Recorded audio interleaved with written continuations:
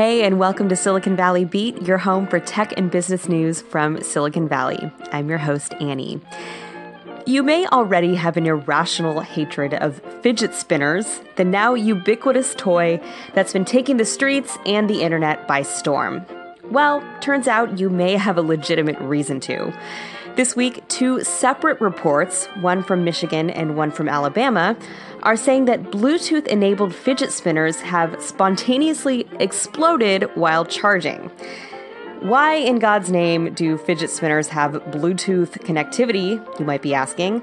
Well, apparently in these versions it was tied into an LED light display that you would sync with music. Because, well, I don't really have an explanation for that, but it's a thing.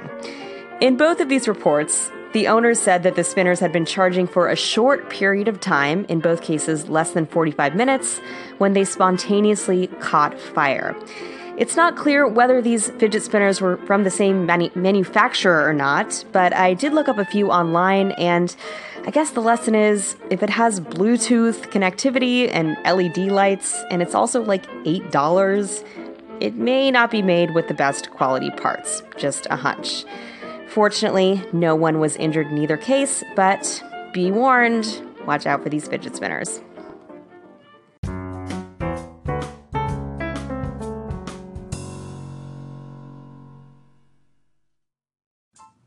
Blue Apron is a business that delivers something that a lot of companies also deliver: dinner to your doorstep. But they are the first venture-backed startup to put this particular idea to the test in the public markets. Now, Blue Apron, which sells meal kits, these are basically apportioned and refrigerated kits that you prepare yourself into dinner, made its IPO today, and it's generating a lot of attention. Not all of it positive. On the first day of trading, the share price remained flat at about $10, and the company had also once projected the price at $15 to $17, but marked it down recently in the wake of Amazon's purchase of Whole Foods, a blockbuster deal that may very well change the whole landscape of the food delivery business. So what does Blue Apron do differently? Well, what they do is sell relatively low-cost, easy-to-prep meals that take about 35 minutes or less to make. They send you all the ingredients and you whip it up yourself at a cost of about $10 per plate or less. But the company notes that its revenue has grown by a factor of about 10 since 2014 and says that the revenue from its IPO will be invested back into automation and supply chain tech to streamline their business.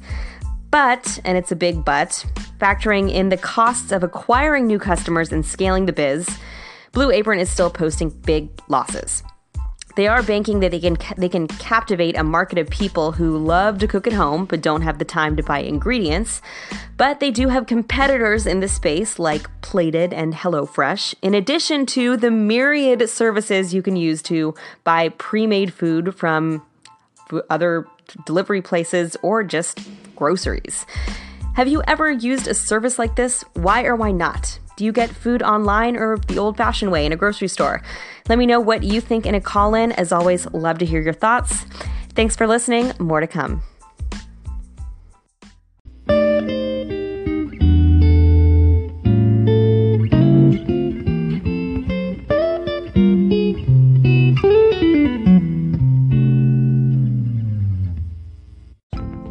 Yahoo's acquisition by Verizon just closed the other week, and Yahoo is already making some bold moves. One is a brand new Yahoo Mail. Yes, Yahoo Mail. And I'm guessing some of you out there still have that Yahoo address that you got back in the day before Gmail was a thing, and may keep around just to collect spam.